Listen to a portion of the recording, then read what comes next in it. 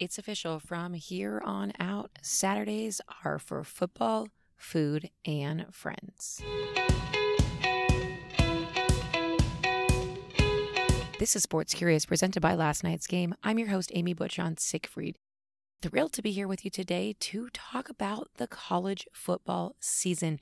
It is the most wonderful time of year, and for some of us, it's because of the pumpkin spice lattes, but for others, it's college football season, which also leads into the NFL season as well. So with that, we're going to dive into the 5 things you need to know for the college football season.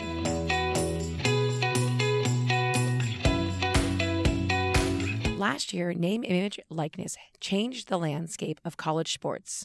Since last year, restaurant chain Hooters signed 51 offensive linemen to name, image, likeness deals.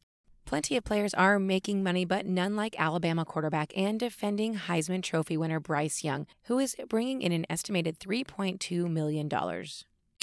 It used to be Saturday morning cartoons, and now the Saturday morning staple is ESPN's College Game Day. They have a new addition this year in Peloton instructor Jess Sims.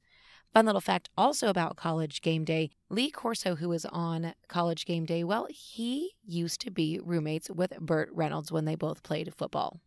Here's what you can expect on the field. Look for leading Heisman Trophy candidates Ohio State's quarterback C.J. Stroud and Alabama's quarterback Bryce Young to lead their teams on the field.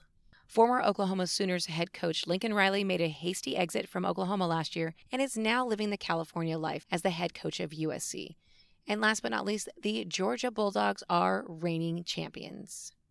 Well, this is awkward. Major programs like Oklahoma, Texas, USC, and UCLA have announced that they're leaving their conferences, but not for a few years, so they're stuck playing with their conferences, kind of like still living together with someone you already broke up with. Now, you can't talk about football without talking about tailgating. Unsurprisingly, the average tailgater is a male between 25 and 44 years old who spends over $500 a year on tailgating food by attending or hosting 6 to 10 parties a year. But that number may rise this year as beer prices have gone up 5% and groceries are up 13%. Well, that's it for this week. Thank you so much for joining us. We have a long road ahead of us with college football season, so make sure you hit that subscribe button so you never miss out on an episode of the podcast. Of course, we have our tri-weekly email newsletter that lands in your inbox every Monday, Wednesday, and Friday morning. It's a great synopsis of what's happening in the world of pop culture and sports, including everything that has to do with the college football season. Check us out at lastnightsgame.com. Also at lastnightsgame.com, our favorite tailgate treats. Yes, those are recipes that are not only easy to make, but also tailgate friendly.